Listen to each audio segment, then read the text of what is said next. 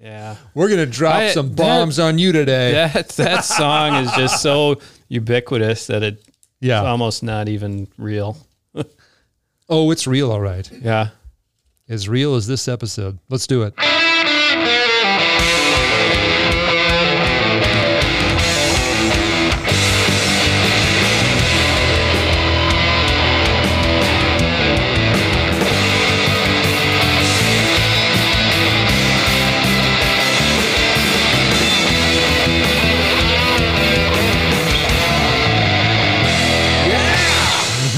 Hello, and welcome to another episode of When Records Ruled, the podcast where we share our love of rock music and pop culture from the 70s and 80s and take a few B-side tracks down memory lane along the way.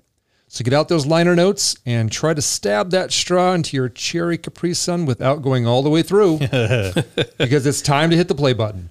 I'm your host, David Norris, and joining me on this flashback musical road trip are my good friends Brian Strom and Lance Schwartz. How you doing? Good. Really good. Thanks, Dave. Except I want my MTV. Yes. Have you ever tried all night? You ever tried to stab the Capri Sun and miss the hole? Yes. Yeah. Doesn't work very well. No. I remember just flipping it over and punching it in the bottom. It's just easier. Oh, wow. that was the trick, wasn't it? Mm-hmm. Yeah. I think somebody showed me that, and I'm like, I'm just doing this from now on. It's not like, oh, I need to set my Capri Sun down so it doesn't tip over. I mean, it's like a shot. It's gone. It's like, who sets the thing down? No. This is too much for one sitting. I'll come back later. Yeah, what is it, like 6 ounces in there? Not even that. It's probably like 3. Yeah. What a waste. A few sucks and it's gone. Yeah.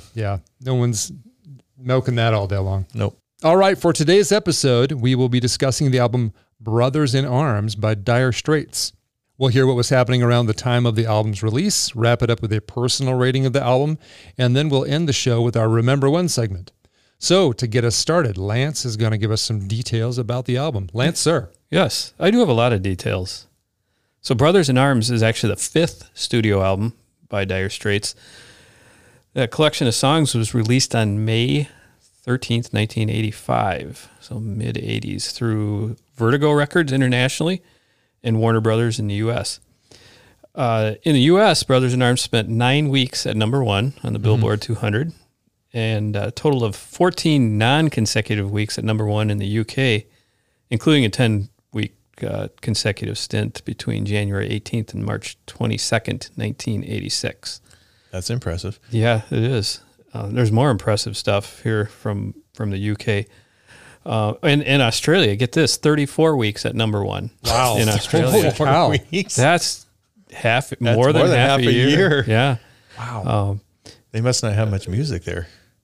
Probably not. Yeah. I don't know. What are you talking about? Just men at work and in excess, and that's about it. Right. And that's all. Yeah. AC/DC on the side. But Who's that? No, never heard of them. Anyway, it was the first album certified 10 times platinum in the UK and the 8th best-selling album in UK chart history. Wow. That's amazing. That's huge. Yeah.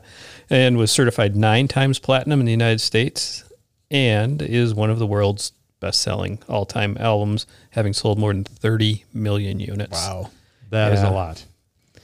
Have we had an album reviewed that sold that many or more yet? I don't recall. Van Halen sold that many? No. I thought it was 20 or so, wasn't it? Probably. That's about the highest? That's probably I want to say like the In Excess was pretty high though too. That was high. In Boston was pretty high too, but I don't think either of them were close to 30. Yeah, that's crazy. Brothers in Arms was one of the first albums recorded on a Sony 24-track digital tape machine. The decision to move to digital recording came from Mark Knopfler's constant striving for better sound quality.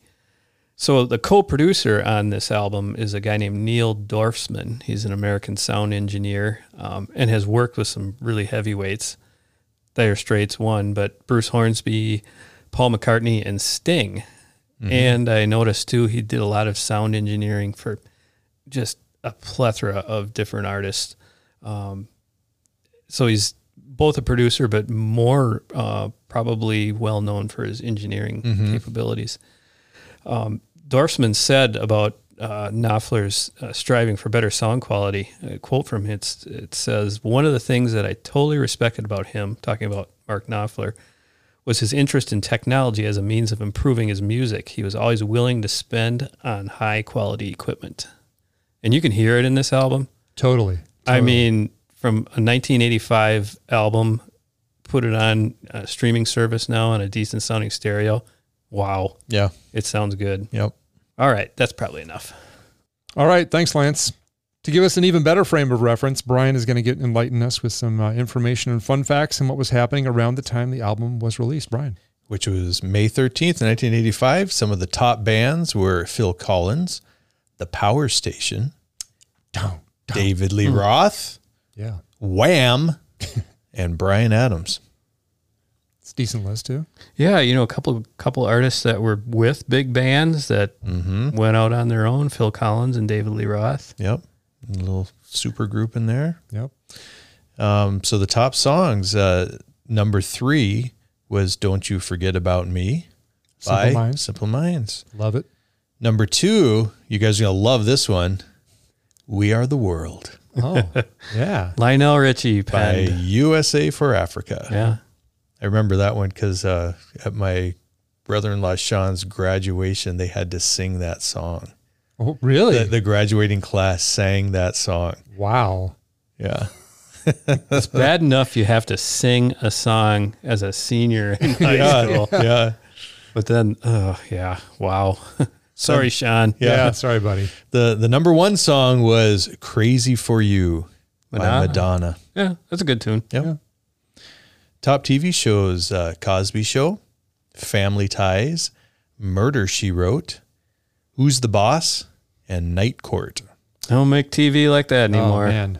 Loved Night Court. I did too. So much. We used to watch it in college like almost every day on reruns, like after supper. It was awesome. Yep. Not Murder, She Wrote, though. Yeah. I mean, that was okay, too. I didn't watch that often, though. No. Top movies, Rambo, First Blood. Yes. A View to a Kill. 007. Beverly Hills Cop. Mask. Yeah. And one of my favorite movies, Fletch. Yeah. Ain't falling for no banana in the tailpipe trick. Yes. Beverly Hills Cop. Yes. You got to say, excuse me, can I borrow your towel? My car just hit a water buffalo. That was Fletch. Fletch is great. He's got a lot of good one-liners in that one, too. All right, top toys, Teddy Ruxpin, the Pogo Ball. You remember that one? No. Oh, yeah, I do. Yeah, kind of looked like Saturn. Yes, exactly. Yeah, I was going to say it looked Really? like Saturn. Because you would kind of squeeze it with your feet the ball. on the disc that was surrounding the ball. And you would just bounce like a pogo stick. But What was that other bouncy thing that you sat on that had a handle on the I top? don't know what that was Oh, called. I had a Hoppity Donald Duck. That's what it was called. Hoppity. Hoppity hop. Hoppity hop. Yeah. Yeah. Okay. So, yeah. You ruined my remember when.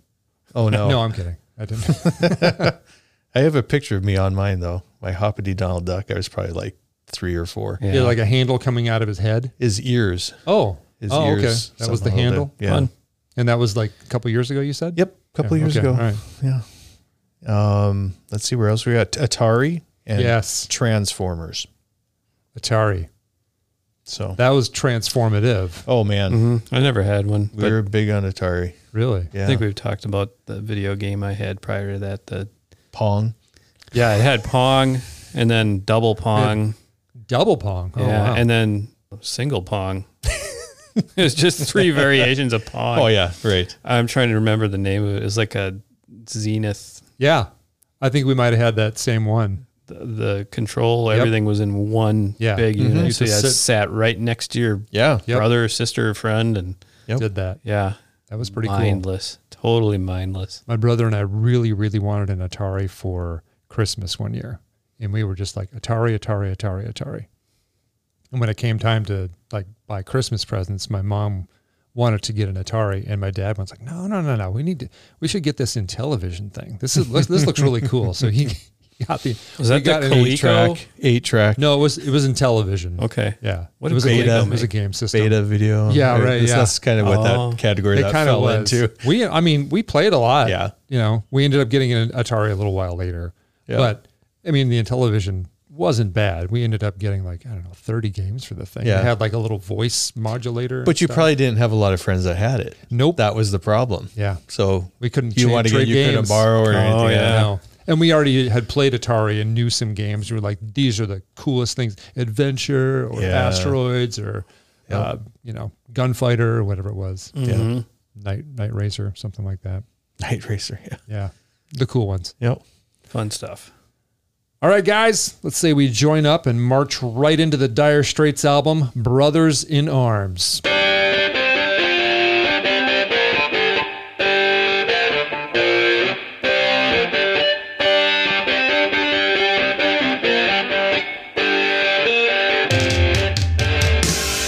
All right, a few questions before we get into talking tracks, guys. Is Dire Straits a rock band or a blues band? Well, It's a blues rock band. Good answer. Moving on. All right. Although I would say, how about this one? Money for Nothing, new wave blues. I would agree with that. I'd agree with I made that up. actually. Yeah. It kind of fits the sound. Mm-hmm. Yeah. Because it was kind of current sound, but when you listen to the guitar work, it's blues. Yeah. yeah, for sure. But there's so many different elements of other genres on this album, especially. Yeah. It's just mind blowing. I'm probably one of those who bought this album saying I really like Money for Nothing, and yeah, those other two songs are good pop songs. And then you got to the rest of the album, you're like, whoa, what is this? Yeah. Well, it makes a lot more sense now at my age than it did Yeah. as a teenager. Yeah. And- I was wondering like how many people bought the album for those 3 songs. And then, yeah, like you said, you heard the rest and you're like, whoa, wait a minute. What is Yeah. this? This is nothing like, I mean, other than One World, it's very different. Yeah. Very, yeah. You get into the whole thing. Yep. Yeah. A little shocking. You're like, is this a compilation album? Right. Mm-hmm. Maybe people are thinking that it's just, greatest hits or something, because it's so different. And we'll get into that too. as we The get guitar talking about sound the is tracks. very consistent throughout the album. Mm-hmm. The music accompanying it is very different. Yeah. Compared to some of the earlier Dire Straits, yeah, it's different, and it's the same in some ways Yeah. too. The albums I brought in tonight, Love Over Gold, especially, it's got Industrial Disease, which I love that song. I love that song. And Telegraph Road too, great Yeah. song. But Industrial Disease probably could have fit on this album as well. On Walk of Life. I mean, the keyboards part's very similar to Walk of Life. Yeah, exactly. And it's like the exact same sound. And yeah, that was the first album that I remember Industrial Disease. Do you know that song, Dave? I don't know that song actually. Wow, no. I just loved that It's- song. yeah, It's me really too. good. So I found the album at the library. I checked out the record and copied it at home on cassette. So that was the first Dire Straits album that I listened to. Are they a band? I think that's a question. Or Well, is it? that leads into my next question. Yeah, Is this band really just a vehicle for the music of Mark Knopfler? Yes, it is. yeah, for sure. And that's fine. I think a lot of bands they had a name, but there was usually one person in the band that did the majority of the writing.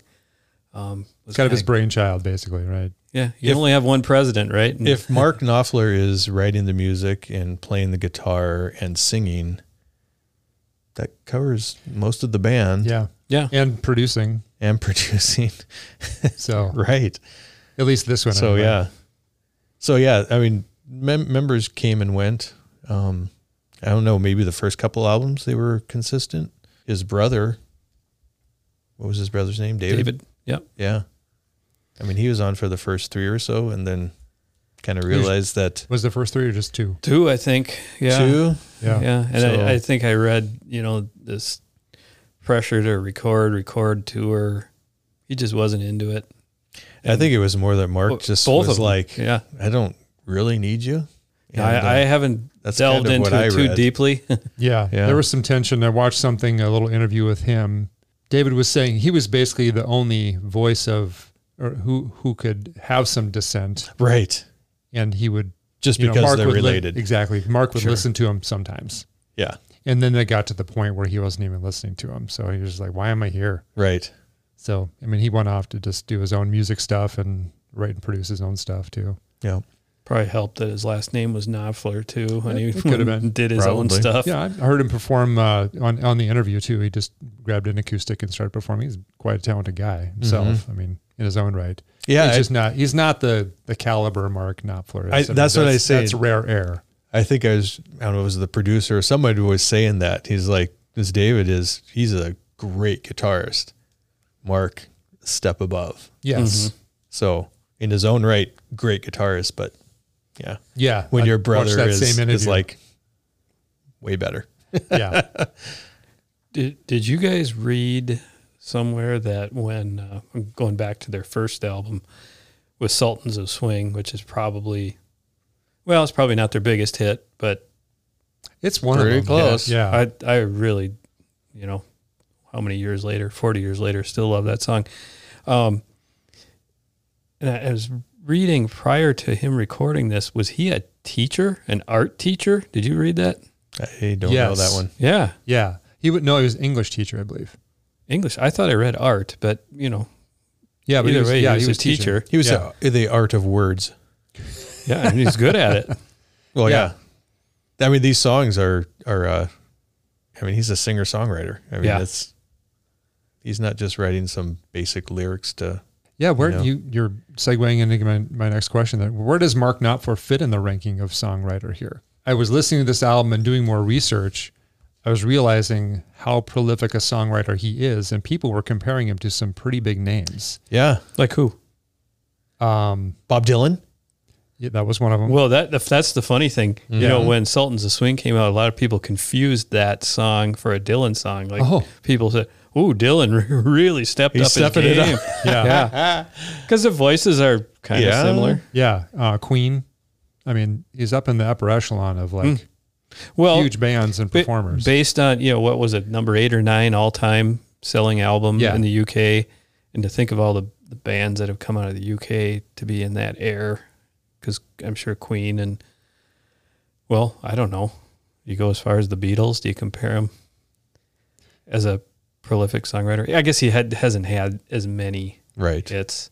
Yeah, And the Beatles had They were- 4 songwriters too. So never Yeah. mind. Yeah, you can't compare those. they but just put out so much more material Yeah. too. yeah, Yeah, What do you think of his voice? unique. I love his voice. Yeah. I love his delivery. And this goes back to the kind of blues question, blues rock, because that is very much a blues delivery. Mm-hmm. Yeah, it's like a singing but talking. Yeah, And he doesn't have a huge range. No, and I appreciate that. Yeah. It's big And enough. he's just kind of in there, and sometimes it's almost kind of mumbling and a little gravelly, and Yeah. you're not quite sure what he said, but I think it's pretty cool. It is very cool. And especially when you get away from, the 3 hits on this record into some of the slower, lighter songs or whatever, Yeah. you really get to hear the character in his voice. Mm-hmm. It's a very clear voice, but he's got a very unique, what do you call it? A timbre or something like that.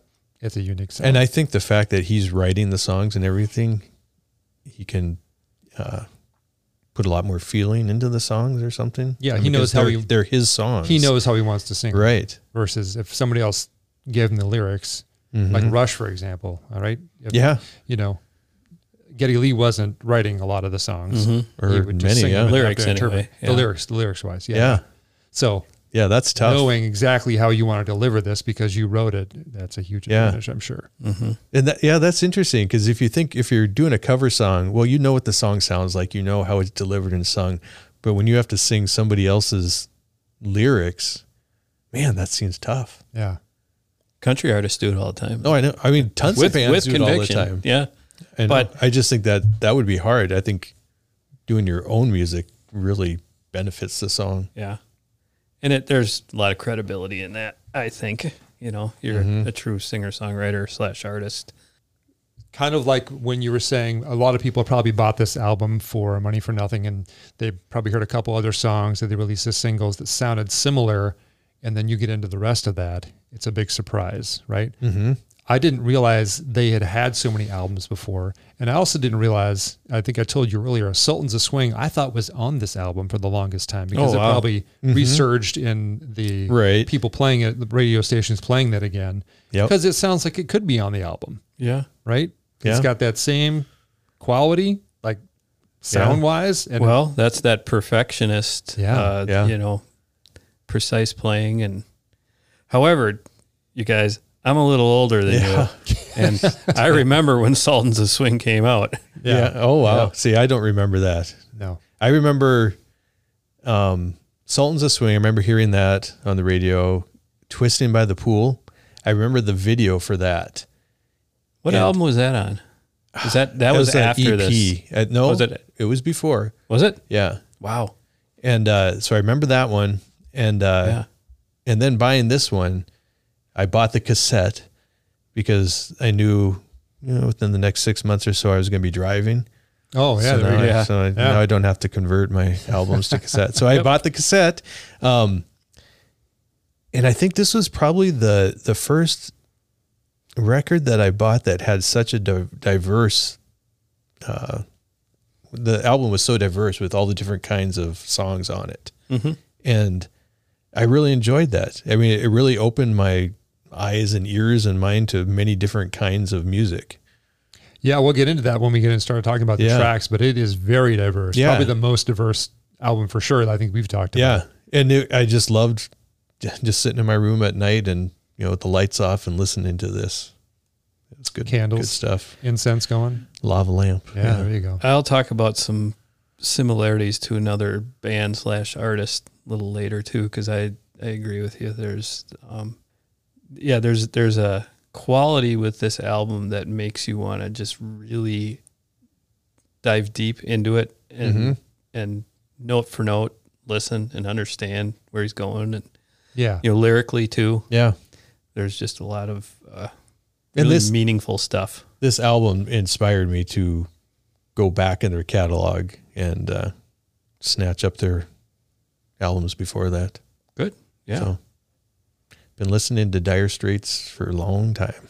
Did you guys know that he also wrote 9 soundtracks? Mm-hmm. Yeah. I didn't know 9. I knew he'd done a lot of. One of them was Princess Bride. Princess Bride. That's probably the most well-known. Yep. Are they all instrumentals? I believe. For the most part. I think it was probably just scores. I've got to listen to more of that. Yeah. I bet they're good. Yeah. We'll probably get into this as we go through the tracks, but he's ranked by Rolling Stone as the 27th on the 100 greatest guitarists of all time. He's got such a unique sound to his playing. Yeah. With not using a pick and only using his fingers. Mm-hmm. It's so distinctive in its own right. And he's such a phenomenal guitarist. Yeah. You know? That's why he's probably got more than a little blister on. Right. Yeah. If he's not using a pick. Well, I mean, his guitar work is like another voice on the album. I mean, it's just, it's all over. Yeah. I mean, I could get into my comparison right now if you want me to. As far as albums or songs? This other group or other record or something. Go for it. Yeah. If you're just talking about the band comparison, sure. I really think he evokes a bit of David Gilmour in his playing. Yeah. Yeah. Especially the slow tunes. Yes. Mm-hmm. And I'll talk a little more about that later, but there's one in particular. Yeah. One in particular, but throughout, I just kept thinking. So he had been listening to The Wall? Well, I mean, just David Gilmour in general, I think. He sounds a little like him too. He does. And some of the music too. So we'll talk about that later. Ready to get into some tracks? Let's go. Let's do it. As is our tradition here, I'll go through, label them or name them off, and then we'll circle back to talk about them individually. All right, side 1, So Far Away, Money for Nothing, Walk of Life, Your Latest Trick, Why Worry? We flip it over to side 2 for Ride Across the River, The Man's Too Strong, One World, and Brothers in Arms. So we start off the album with So Far Away. I'm just going to add to something you said there. They said that this was the first album that sold 1 million compact discs. Yeah. So at this time, I mean, they're selling tapes, they're selling records, they're selling CDs. So in a sense, I'm always thinking about song orders and everything. They're kind of getting into that phase where we got a CD now and people are going to listen straight through without flipping the record over. Yeah. So that's kind of a newish thing around this time. Mm-hmm. Yeah. To think about, there's no stop here and long couple minute pause for them to literally flip the album over. And then what I'm really curious about too is the first 3 songs are their 3 big hits from the album, the 3 big singles. Right. Yeah. Why do you put 3 right in a row? Yeah. I was wondering that as well. Because record companies, before they put it out, they know which ones are going to be singles. They know which one they're going to release first, second, and third, and fourth, if it gets that far. Why 3 in a row? I don't know. So the rest of the songs, although there's a couple more upbeat. I think there's one more upbeat after this. One World. Yeah. Yeah. Yeah. And that's the second to last song. Yeah. So you flip it over and you're right across the river. Great song. I don't know. I don't know the thinking on that either. I have thought about that because you have 3 very similar sounding songs who are all like big sounding. Yeah. And then you just take it right down. Yeah. So it's like this big swell and then the wave lands on the beach and now we're just going to chill for a while. And then we're going to flip the record over and we're going to keep chilling. Yeah. I don't know. Yeah. I don't know but somebody got it right. I mean, they sold 30 million records, so I guess that didn't matter. had enough of those big hits that people bought it, right? Or maybe they thought people wouldn't find these other songs mixed in with the slower songs. I think you're onto something there. And they said, we got to stick these together, otherwise we might lose people. Those other songs would not have sold, if it was an album full of slow songs, it just wouldn't be what it is. So, it might have been the perfect storm too. MTV was getting really big. CDs are coming out. Albums are still huge. There's no streaming. Radio, I guess radio airplay was still a big thing. So, yeah, you see these hits, hit after hit. You read the first 3. I'm like, well, man, that's great. Don't know anything about the rest of them, but I'm going to buy those because those are great tunes. Yeah. Could be. The MTV thing is interesting too, because they were, a little older by the time this came out. Mm-hmm. They're not MTV looking people. No. Not at all. I always thought the headbands were kind of goofy. Well, looking. yeah, so it's funny. And so that's, we'll get into that song. Yeah. Why that was so popular. So where were we? Back to the first song. Yeah, that's right. So Far Away. It's the one we're talking about right now. It's got a nice punchy guitar hook, and it gets you into it right away. There's, kind of going back to the songwriting, there is just very mature song lyrics and songwriting throughout this whole album. Yep. It's kind of a mass appeal, So Far Away, and others on this album. Yeah. It's kind of a mass appeal sound, because it's got elements of country, definitely the blues playing. It's, I don't want to say easy listening because that's actually... Well, it does get into easy listening. Kind of. Yeah. I mean, I bet you some of this stuff made it to Muzak and Elevators because it's such a recognizable tune, at least those first 3. Yeah. So it's, like I said, a very mass appeal sound.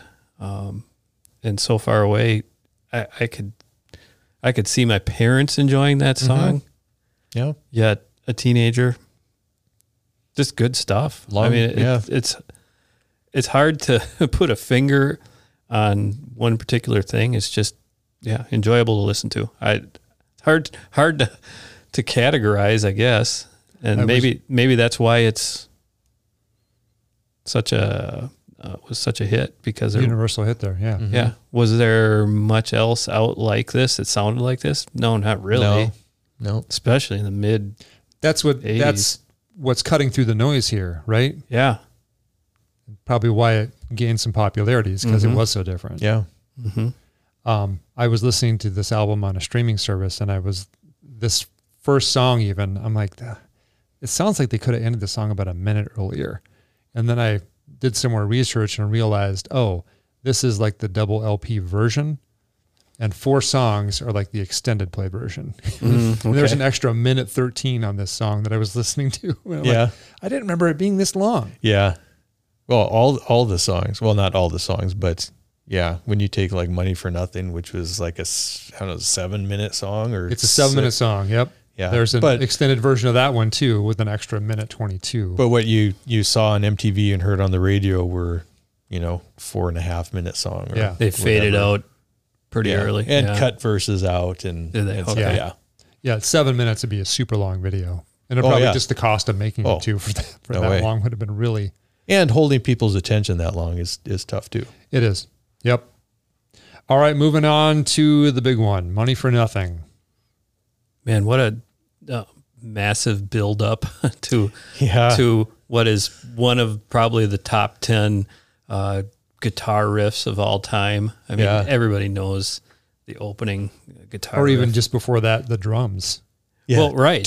And that's that massive build-up. It just, boy, I was listening in the car on the way over. And again, because it was engineered so well, it sounds so good. Yep. Deep bass and precise instruments. And you can't help but get into that song through the massive buildup of the beginning. Mm-hmm. So for the people who've never heard this song before, didn't know this song features Sting from the Police. Right. Yes. Who is credited as co-writing this song because they used the melody for Don't Stand So Close to Me as I Want My MTV when he sings that. Right. And they couldn't get around that. Well, that kind of blows my mind. I never made that connection till right now, but I think I Sting can't unhear didn't it. really care, but the record company did. Correct. Yeah, the record company. They Can't wanted their money. Get around that. They didn't give away money for nothing.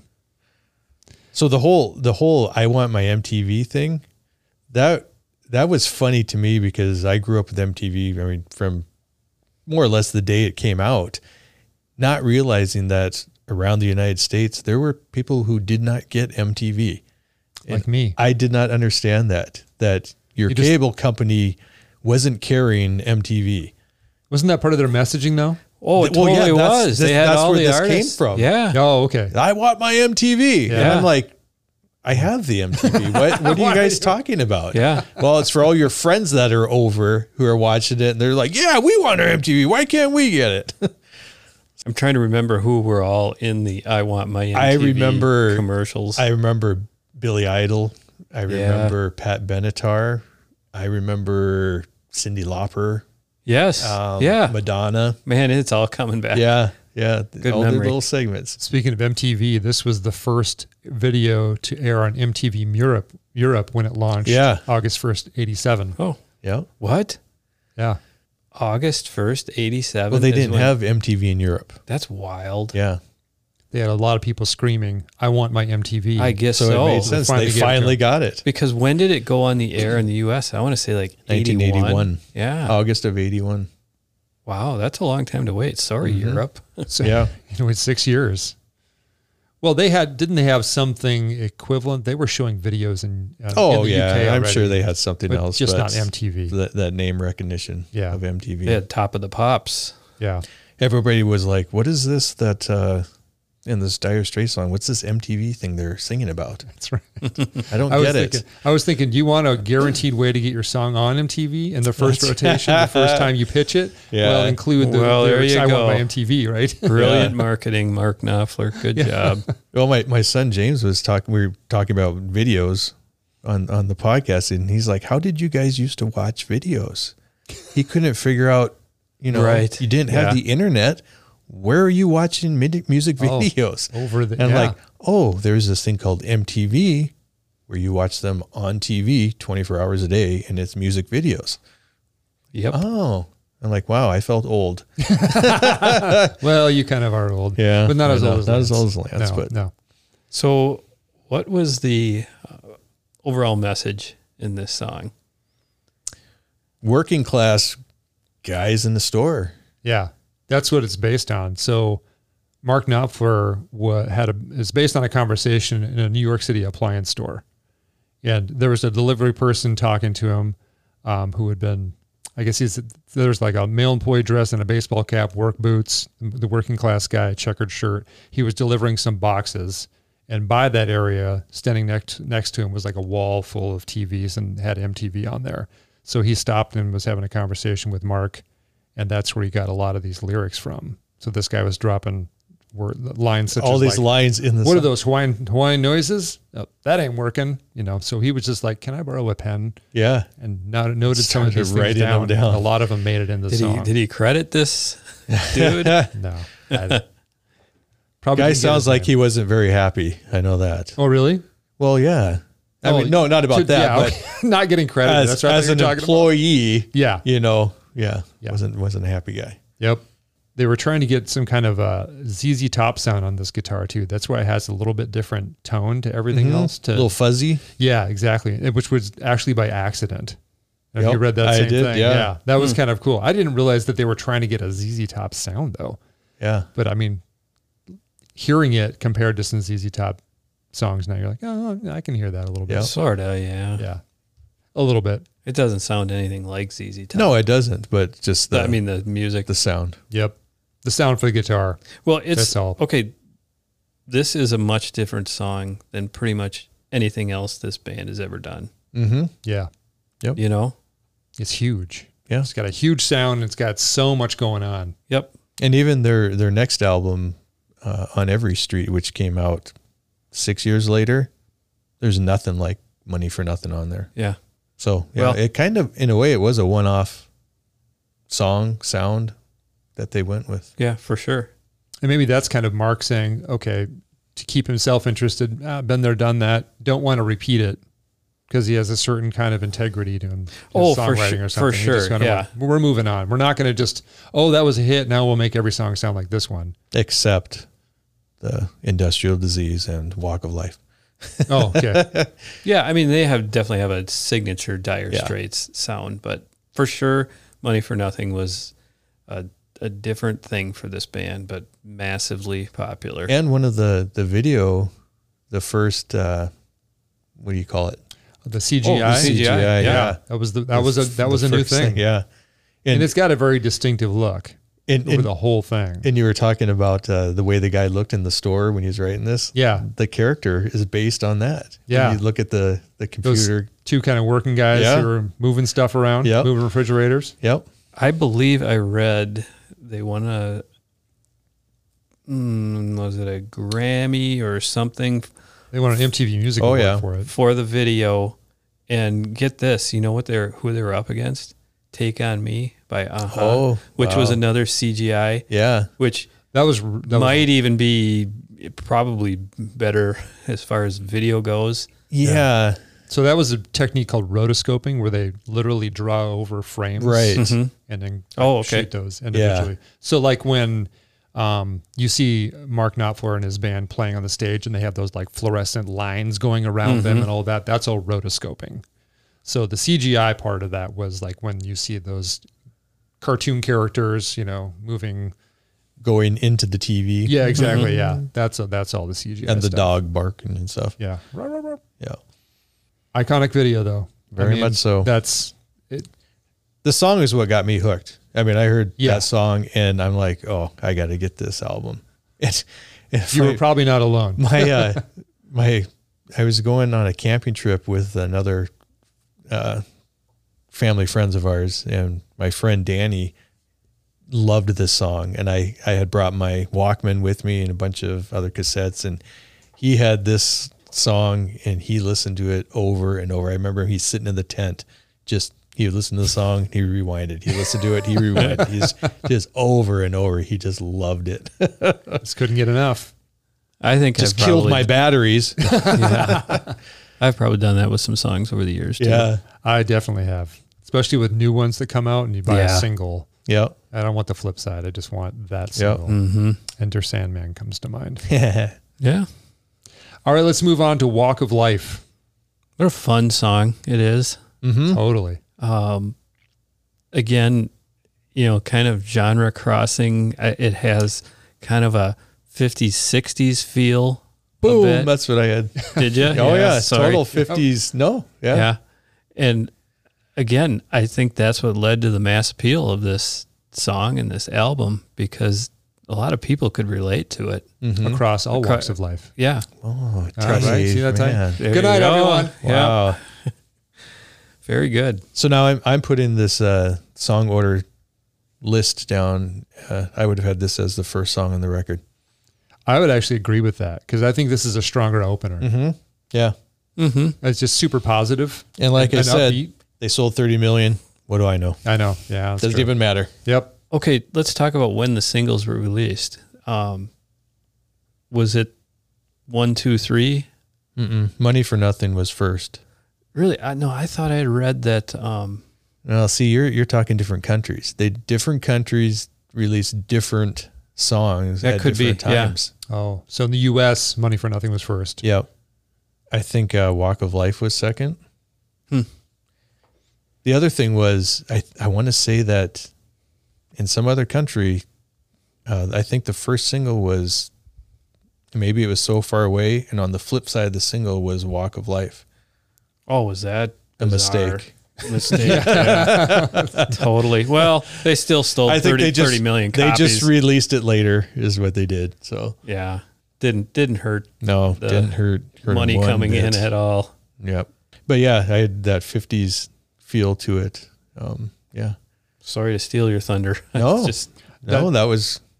Yeah, I just agree. had- I just say agree, we're yep. on the same wavelength. exactly. On that one. Yeah. This is just an enjoyable, positive song, start to finish. About a street performer. Is that what it's about? Yeah. Yep. Playing the oldies, the goldies The gold. on the street. Yep. A lot of little phrases in the song, Babalula, baby, what I say. Yeah. Just kind of, Yeah. that gave it that 50s doo-wop kind of feel to it. I put that song on my kids' compilation CD back in the day, so they know it. That's good parenting. They all, those first three, they all hold up really well. A lot of music from different eras.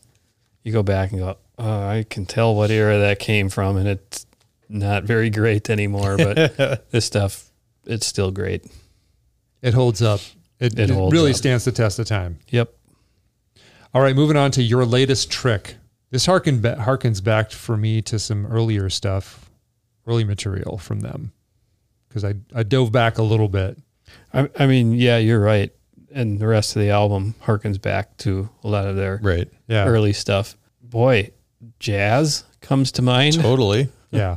Saxophone all over. It's almost like, maybe I can get into my comparisons now. Let's do it. This and the next tune, I think, are very Pink Floyd-esque to me. Really? This Yeah. is not the one I was going wouldn't. No. No. Why Worry more so? Because it's mostly instrumental. Yeah. And it evokes probably like Dark Side of the Moon, sort of. Not the Wall Pink Floyd, but more the David Gilmour influenced precise guitar playing. You said this one or Why Worry? Well, Why Worry mostly, but I think your latest trick does a bit as well with the sax, because Floyd, they used brass. But I don't think Floyd's is jazzy. No. I know they have sax, but it's more bluesy. Yeah, for sure. This is more jazzy sax. And I'll go back and say Why Worry more so, but these tunes, these slow tunes, the way they interweave brass, there's I think a trumpet in there too, isn't there? Yeah. And the precise playing, and just if you put your headphones on and get the lights down low with your lava lamps, this is kind of Floyd-like to me. Yeah, I agree with that on all the other ones, but latest trick, I'm going to have to disagree. Yeah, unless I go back and listen to it, and if I can drown out the sax, maybe then I might be able to buy what you're saying. I'm going to quote for you a critic by the name of Paul Reese from Classic Rock magazine. He says, he rated your latest trick to be Dire Straits' 10th greatest song, saying that it stirs up the humid, smoky atmosphere of a Latino cantina at midnight. Yeah, they're definitely. Yep. That's the vibe. Yeah. In my mind. It's just really all of these slow tunes are so relaxing to listen to. The playing, no matter what instrument, it's all really good. Mm-hmm. They're all different among themselves too, like distinctively. Yeah, the players, the songs, they have a similar guitar sound just because it's Mark Knopfler, but I think they're so different among themselves throughout the album for sure. Yeah. All the slower ones like that though. This is the one song that I say doesn't quite fit on the album. If I were to pick a song. Oh, I got another one for that one. Oh, you do? Oh, okay. Yeah. Okay. This one too, I would agree. I'm not a huge fan of this song. I think coming out of those 3 songs and then going into this one, it's harsh. That is, that flow it's just abrupt. Gets How about that? Killed. Yeah. It's very abrupt. You're like, whoa, we're throwing in sax now. And it's like super slow. And it's really broken down. And Dave, you'll remember this when we were in college. Lip sync contest. Yes. And there were 3 guys who did this song. It's a long song. It's almost a 5-minute song. It was this is cool for a minute. And you're like, wow, does this song ever end? And how much can you do with this song? Yeah. And it's the early days of lip syncs. And, there wasn't much planned choreography. So it was a lot of just walking around a stage. So somebody had a saxophone. Yeah, because and they would pass the hat and put it on the next guy. And the next guy would do his little next verse. But then it was like, wow, this is too long. I'm not seeing it. I know it was tough. You don't want to. Yeah, it was, and they had cigarettes too. I remember they were smoking because that was like a big deal. They had to get permission to smoke in the theater. Because at the end they all took a puff and. Yeah. Well, it kind of fits the mood of that song. It totally does. Yeah. But for 6 or 7 minutes, well, that's more than one 5. cigarette. If you have to watch chain smoking, if you have to watch that for that long. No, they weren't chain smoking. But man. Although, they probably went through the whole cigarette because it's a long time. All right, let's move on to Why Worry. I really like this song. I do too. I really like this one. And that's why I made the comparison to Gilmore. Yeah. But, it's mostly instrumental with a few words and, well, to be descriptive. But it's another, put it on the good set of headphones and this sounds so cool. I probably would have bought this album for this song later in my life. Yeah. Yes. Right? Yeah. Like some of these other songs, we've been talking about the slower ones. The young teenager in me would have went like, up, skip, slow, skip, don't care, skip. Yep. Because life experience helps you understand these more and probably appreciate these more. For sure. This one almost comes across to me as like a lullaby. Yeah. If you listen to that with that in mind, it's totally like a lullaby. And good, positive, looking up lyrics and why worry? This is actually covered by the Everly Brothers on their 85 album Born Yesterday too. What? Yeah. Wow. They liked it so much. And it's you listen to the Everly Brothers version, it's almost identical. And hearing those guys do it, you're like, oh, this sounds like an Everly Brothers song, of course. But it's very much in line with their style of writing and singing. Boy, I'm going to listen to that later. Yeah, it's cool. I bought a compilation CD. It was like 2 discs. It was like a Greenpeace disc. Like, I don't know, must have been some sort of, funding for Greenpeace. I don't know. I bought it used, so I wasn't going directly to Greenpeace. So Greenpeace.com to buy it.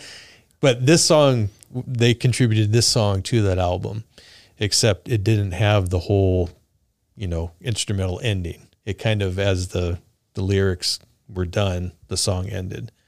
Because this song, how long is this song, Dave? 5:22. 5:22. The extra double LP ending adds another 3 minutes. Yeah. Ooh, I want to hear that. Yeah. So where do you get that? Is it it's the Spotify version. It's the Spotify, yeah. So you listen to it on Spotify, maybe Apple Music too. Hopefully, because that's so what I have. if it's 8:31 on your counter there, 8 minutes 31 seconds, that's the extended version. So I would say this version that was on this compilation was probably 4 to 5 minutes, and then just basically cut out the whole ending, which is, Yeah. I can see why they did it because that's a long song, Yeah.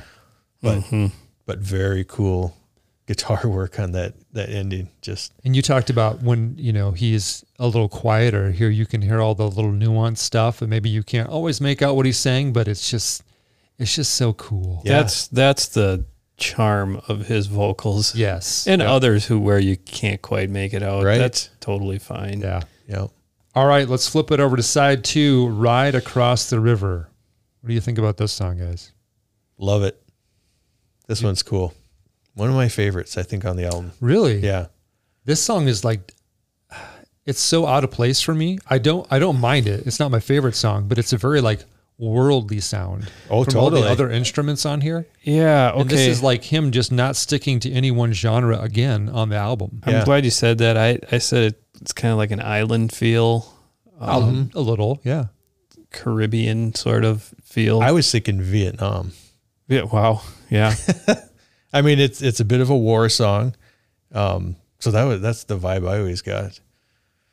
But that kind of bass line going through, and that's where you need a good set of headphones Yes. for this one. You're right. There is that bass going, and my son Matthew was listening to this song, and he was wearing some, noise canceling big headphones for work because he's mowing lawns all day. Oh, yeah. He's like, you can hardly hear the bass at all.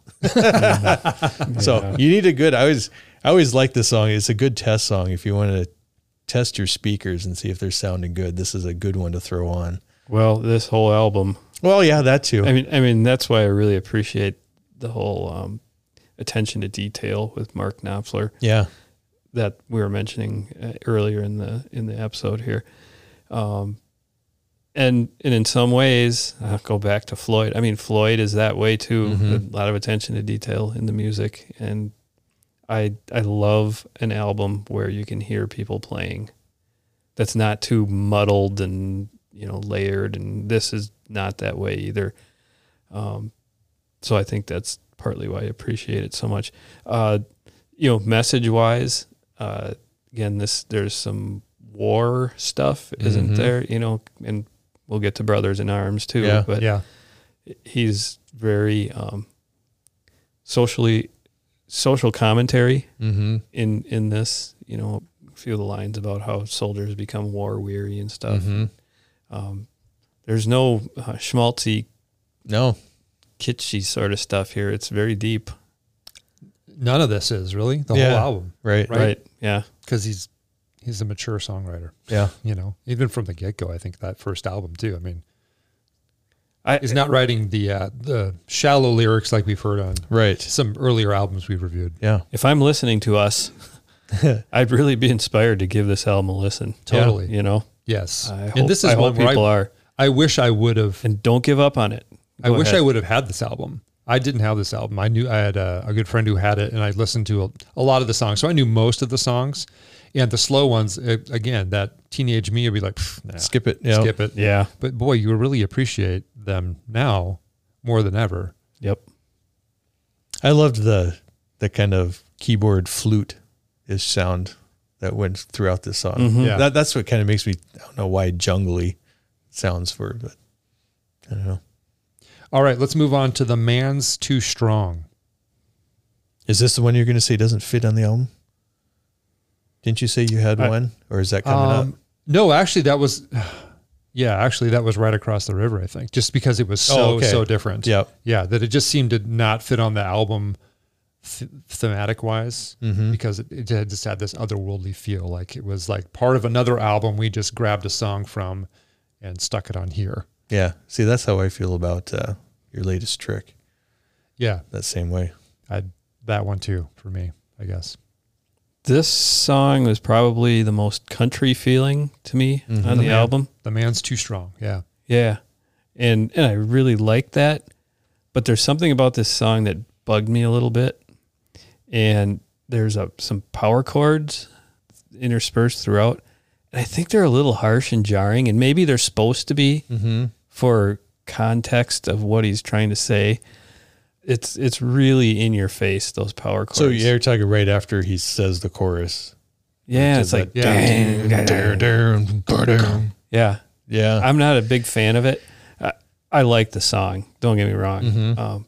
But just the way that those chords present themselves, it was just a little too bright and too much in the mix. They're jarring. Yes. Yeah. Very jarring. And up until that point, I thought I had kind of have this Johnny Cash, Tennessee Ernie exactly. Ford folk kind of feel to it. And then you get to that and you're like, whoa, holy cow. What happened there? Yeah. Right. You know who's kind of doing that now in his music is Robert Plant. He does a lot of Americana stuff.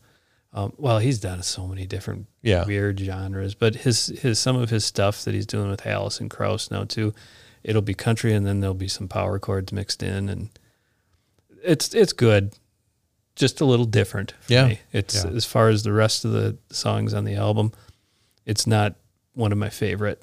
And this is kind of about a guy who's going to be put to death, isn't it? Kind of more or less. So there's something in there about, feeling terrible about what he'd been done, and is there like a confession? Yeah. Yeah. So it's I pretty think, dark stuff. Again, he could be getting ready to be hung or something. And so when you hear those chords. Exactly. So is it for like war crimes or something like that? Yeah, for war crimes. Yeah. Yeah. So it does fit. It just feels weird. Yeah. It fits the motif though. All right, let's move on to One World. I love the bass line on this one. But this is probably my favorite song on the album. Is it? Interesting. Yeah. Everything about this, it got a good groove and the sound. And I think just because it is a little funky. And pretty bluesy too. Very bluesy. Yeah. Yeah, I like it. Yeah. Well, I mean, he can't find the antidote for it. For the blues. Yes, okay. So, and can't get a note on his blue guitar. So tell me this if I'm wrong, Dave. I don't know why I think of you when I think of this song, because like when we were in college, I remember you like talking about this song and somehow mentioning that your friend Channing's brother had this album and you listening to this song or something. I don't remember telling you about that, but that's who had the album. Yeah. It was his brother. Yeah. So I remember this song specifically. I remember you talking about. And maybe this is just like talking about the sleeves for your records and stuff like that. And yeah. So that just popped in my mind when I was listening, like, oh yeah. I don't remember talking to you about the song, but I mean, obviously my favorite on the album. Yeah. And for some reason it just stuck with me even more than the other popular songs on the album. But it ties in with those first three. Like if you're going to kind of lump ones together, this would be with those. Yeah, it's certainly more up-tempo. And if you take away the first three songs and the rest of them, this one doesn't fit in now. Doesn't fit in with the other five songs that are surrounding. Exactly. This is the odd duck now. Yeah, it's now the odd duck, right? What you're left with there. Yeah. Totally. Maybe they should have the second to last song. The second to last song on the second side is this one. After you've just gone through, 4 kind of mellow songs, and then this one, and then you really drop it down. Yeah. Weird stuff. Yeah. Maybe there was no rhyme or reason. Who knows? Yeah. Would love to ask that question of the record company.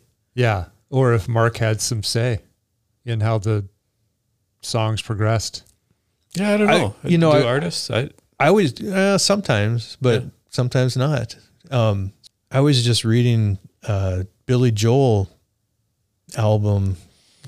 What's the River one? River came out in like 93. I think it was his last River of Dreams. River of Dreams, the last album he did.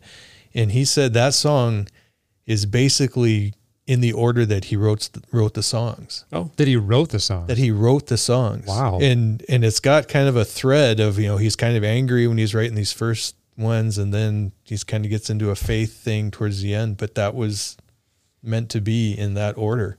Now I'm going to go listen to that album. Yeah, yeah, totally. I haven't. I know. I want to listen to that too now. It's a cool album cover, if I remember right. It's got his wife, I think, painted that. Did she? Yeah. Oh, his wife got at all the time. The dreams. Yes. Dave, don't give me that look. No, if it's the one I'm thinking of, I was like, it's a little the painting cringy. one. It's a little cringy. Oh, I like it. Yeah. Yeah. You gonna pull it up, Lance? Yeah. But anyway, yeah. So song order wise, this one fits in kind of weird. Yeah. Well, like you mentioned before, this isn't how we would probably order them. Yeah. But again, it sold 30 million copies. Yeah. What do we know? We know nothing. We're just three guys who like to reorder songs for no current reason. That's right. And talk so about we can them. resell them so they will sell more. All right. Let's wrap up the song list with Brothers in Arms. So this is the Pink Floyd vibes that I was referring to, Lance. Yeah, I mean, the arrangement for sure. But again, I hear it on a lot of these tunes. And the reason I said The Wall, I mean, you got three kind of war songs in here that kind of have that feel. That's why I was thinking that they were listening to The Wall. Yeah. Like, oh, yeah, that's a good idea. Yeah. But I mean, the guitar work on here too is... Oh, I just hear Gilmore. I don't know why, but I think they're both very precise players, and their guitars kind of sing.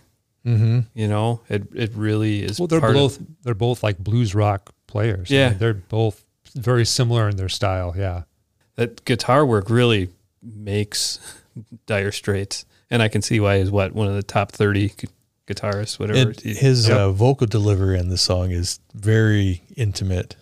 Mm-hmm. It's very gentle and soft and spoken, and you really hear, I guess the digital recording, the technology of the time where they could really capture those little nuances and CDs coming out at the time where, maybe on the record, you're not going to catch as much as that as you are now. Mm-hmm.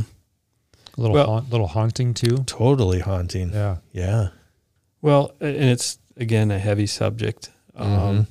It's talking about, I guess this one was about the Falklands War, right, which was a couple years prior to this album being recorded.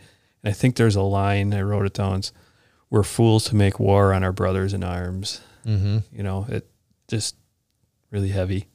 And thus the vocal delivery has to be emotional. Right. And he captured it. Any other thoughts before we wrap up the album here? I'm just going to say Mark Knopfler, he didn't like the fame. He did not like how big this album got. And that's kind of why he disbanded Dire Straits and kind of went into his soundtrack stuff. Just plus he had a pile of money where he didn't have to go. He didn't need to. But he kept making music, so it's not like he walked away from music. He just walked away from the band because, I mean, let's face it, name me some of his other stuff. Either after solo, this? after this, either solo or soundtrack. I mean, you don't know. No. But he was out there. Yeah. But that's probably just how he wanted it. I'll give you a quote by him on that whole fame subject. He says, "If you can think of anything good about fame, I'd like to know what it is." There's the all-telling comment. Yep. I have a quote by him that says, he's talking about Dire Straits. He says, "I put the thing to bed because I wanted to get back to some kind of reality." Yeah. I can appreciate his not wanting to be out in the limelight all the time and having to put on some kind of front or just know. Mm-hmm. Oh, so I think when I was looking up some quotes, because I know he was kind of famous for not being famous, right? So there's a newspaper article was writing about that, and they had a photo of him sitting outside some kind of cafe, and he was playing whatever show in this big city that night, and no one recognized him, right? He's not a famous figure that a lot of people would recognize, and I think he enjoys that. Yeah. Yeah. All right, it's time to give our personal rating of this album, gentlemen, from 0 to 10. Man. I know, you never think of that until the last minute. I'm glad. Surprise. Yes, surprise you every time. Okay. All right, where do you guys stand on this one? 0 to 10. Brian's going first because Lance is pointing at Brian because he doesn't want to go first. Yep. And I'm helping stall a little bit so Lance can have a little bit longer to think about it, in addition to Brian thinking about it a little bit longer, and now Brian has to give a rating. I'm going to rate this one pretty high because, I mean, there's not a song on here that I don't like, and the overall flow of the thing is really good. Great variety. Introduced me to a lot of different stuff that I would have never listened to. I'm giving it a 9. Wow. That is really high. That's high, Dave. That's high. That's really high. Way up there in the stratosphere. Yep. Lance, you going 9? I'm not pressuring you either way because I'm going to be going lower. Last week, I know we pressured you. Or last time, I'm not going to pressure. Yeah, I guess I pressured you. And I did have somebody comment on that. And he said, yeah, you were right to talk him into a higher rating. Well, you helped justify how we should be rating these, I think. Yeah. And Lance agreed. Yeah. And I you know what? I love early Dire Straits. I love this album.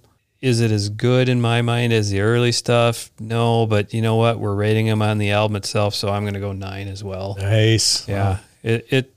It's a sit down all the way through, and not just once a year sort of album. I still listen to it somewhat regularly. Yeah.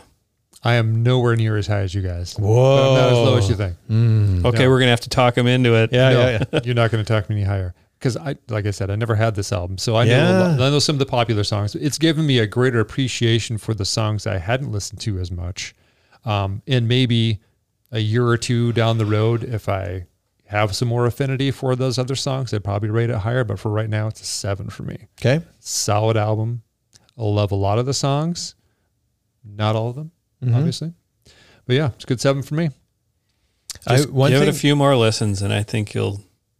One thing I've learned about Dave with this podcast is a lot of these albums you never had. Yeah. You're probably doing the deepest dive into these albums of the three of us. Very true. Because it's like all of these, it seems like Lance and I, we've had the albums, we've been listening to it since we were kids, teenagers. Yeah. Yep. And you're diving into a lot of the stuff for the first time. And maybe it's saying like, oh yeah, I kind of remember this, but not knowing the stuff like we do. Yeah. Because like you say, oh, we're going to do this album. Yeah, I know all the songs. Yeah. Now I'm going to do a deeper dive and I'm going to listen to it and I'm really going to critique it now. But I know all these songs and I've been listening to it for 35 years or 40 years. Yep. I'm just doing my best job of representing those who have probably not heard the album and giving it a score according to that. Yeah. I'm sure there's a lot of people out there who haven't heard the album. Right. Or have just heard those few songs like I have. So we probably have that's who I'm representing. We have a deeper connection to it. You don't maybe have that deep connection. And so you're really coming from a different angle. Yes. And so for my own personal preferences for music too, doing this podcast has really opened me up to listening to music that I probably wouldn't have sat through. Like this one. I mean, I probably would have been skipping some of these songs if I didn't need to listen to them to review the album. But it forced me to really pay attention. And, some of those songs I probably would have skipped years ago, I really like. Yeah. Yep. So why worry? Yeah. Good job, Dave. Okay. It's getting to you. But I will say this, 7 out of 10 is average, right? Is that like a C? That's high. 5 out of 10 would be just like right down the middle, right? Yeah, I suppose. We can't put it on a... Right. It's above average. Oh, yeah. Okay. It's above average for me. Okay. I'm encouraged. The only thing that's bringing it down to that is those songs that I just don't enjoy. And maybe just because I haven't listened to it enough, or my personal preference maybe just isn't listening to those types of songs. My first listen through back in the day, I would have been right where you're at and even lower. Yeah. So, yeah. Yeah. And like I said earlier, maybe a couple years down the road, it moves up. Yeah. Yep. And my affinity may grow. Come on over and listen to it on my new speakers. I think you might have a different appreciation for it. Maybe so. It's the kind of album that deserves really high fidelity because, again, it's recorded so well and the playing is so good. Hey, we'll call it a date. Okay. All right, guys, it's time for our Remember When segment. This is where I ask Brian and Lance their thoughts about something we grew up with but may no longer be around today. Today's item, which is still around today, very appropriate, and you may be guessing what it is because it's in line with our album choice, MTV. Oh. Do you recall the first time you watched it? Oh, yeah. And what was the first music video you can remember? It debuted August 1st, 1981. That's 42 years ago. Mm-hmm. And even though it does exist today, you'd be hard-pressed to find a video. Yeah, you're not going to find a music MTV. video. Unless you go to their retro channels, which they do have MTV 2 or 3, or how many do they have? Yeah, I don't. I've never found it. I've got it. Do you guys have YouTube TV? Yes. Yeah, there's some MTV stuff that is retro on there. Okay. I do remember the first time I saw it. Yeah. I was at a graduation party. We were at their house and for the graduation party, but everybody was huddled around the TV because MTV was this new cool thing and we had to check it out. So there was probably a group of 5, 7 people that broke away from the party in the garage and were watching MTV. Yeah. I don't remember what was playing, but I do remember. I mean, I bet I can name the VJs. Alan Hunter. Let me think here. I got them all. Mark Goodman. Yeah. Nina Blackwood. Yeah. Martha Quinn. Who's the last one, Brian? J.J. Jackson. J.J. Jackson. Yep. And man, they lived in my TV room at home for hours on end. Yep. You could for many sit summers. there and just watch forever. Yep. And you couldn't wait till whatever your favorite one was at the time. Boy, I hope they play that one again soon. Or the world premiere coming up and you're just like, yes. ooh, yeah. Yep. And then there was MTV News with Kurt Loder. Yeah. Who seemed like the most sour guy you could ever think of. Yeah. Delivered news so boring and deliberately. Yep. The cool theme too, which was total rock and roll. I just loved it. The flag. I loved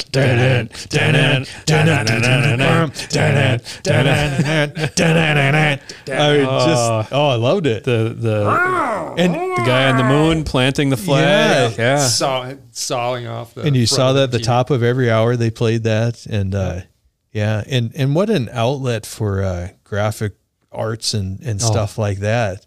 I mean, just all the different things. They had a great logo. Yeah. Where you could just do so much with. And they had little animated cartoon things they would do with it. MTV TV dinner. Yeah. I mean, it was just, man, good stuff. Do you remember Headbangers Ball? Oh, yes. Yeah. Was that Friday nights? I don't remember. It could have been. It was late night. Ricky Rocket. Yep. But yeah, it was on usually like at 10 o'clock at night or a little later. That was later 80s, I suppose. Yep. Yeah. Yep. I would say interviews with 86, bands. 87. Yeah. Well, bands would come into the studio. That was so cool. Yeah. Yeah. I won't even say, didn't Ozzy Osbourne come in once? I think I remember seeing an Ozzy clip. Marilyn Manson was on MTV like as one of the people kind of sitting up on stage before he was Marilyn Manson. Yes. And somebody was talking with him. I think I remember it. It's hilarious if you go find that clip. Yeah.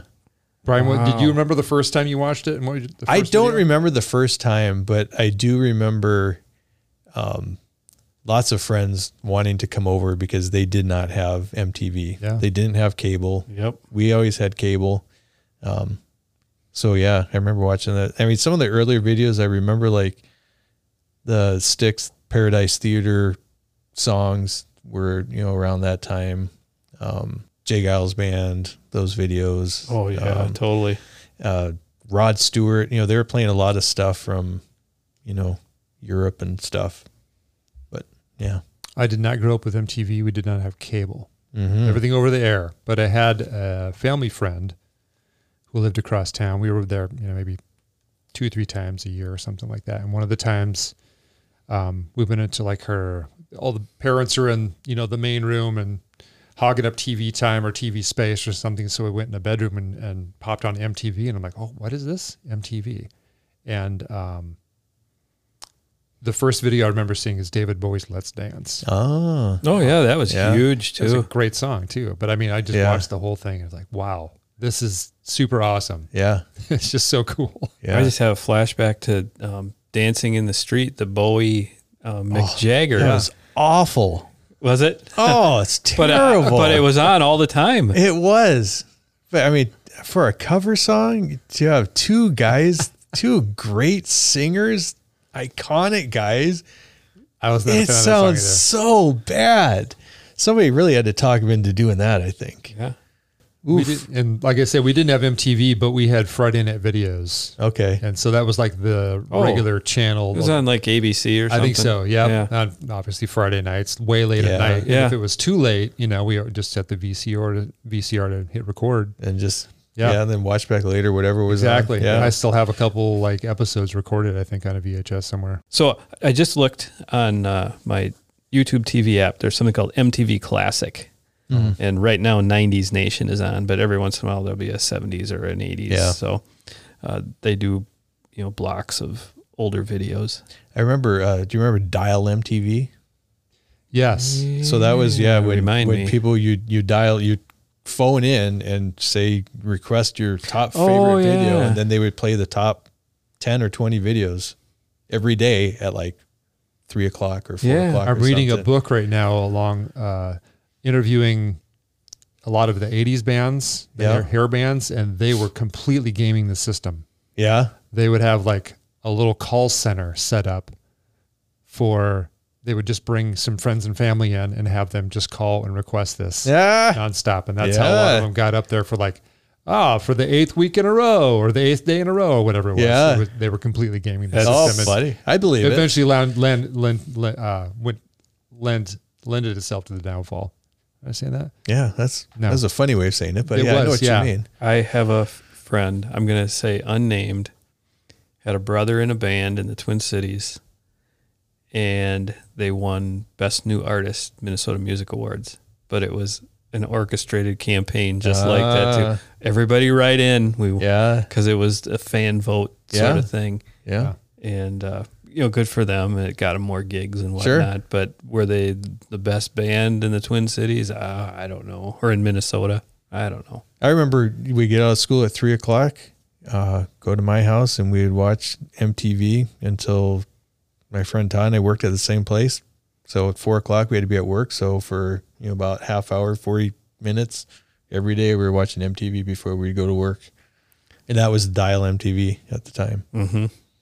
Yeah, I want to say, I wish I had only watched for a half hour. There were times. No, we squeezed that in. Good, okay, because it was a priority. Yes, we made sure we got that in because there were probably days, especially in the summer, probably prior to working, you just kind of watch all day. Oh long. You get back from work and you watch TV until you fall asleep. Yep. Yeah. MTV Sorry, Dave. It was great. I know. I wish I could have been a part of that, but I only watched it when I started college. Yeah. Then I could get it on the local cable. And that was probably about when I stopped watching it. Oh, really? Yeah. Well, it wasn't like I was watching it for hours in college either. But that's when I really kind of learned more about it and knew some of the VJs. Yeah. Especially after. And they were probably all gone. Well, the original ones, but. Yeah. I remember Kurt Loder was still around. Yeah. Who was the Adam, the guy with the big hair? Oh. Yeah. Oh. Adam Curry. Curry. Yeah. I was going to say, yeah. Yep. He always wore the leather jacket. Yeah. They were just too cool. Yeah.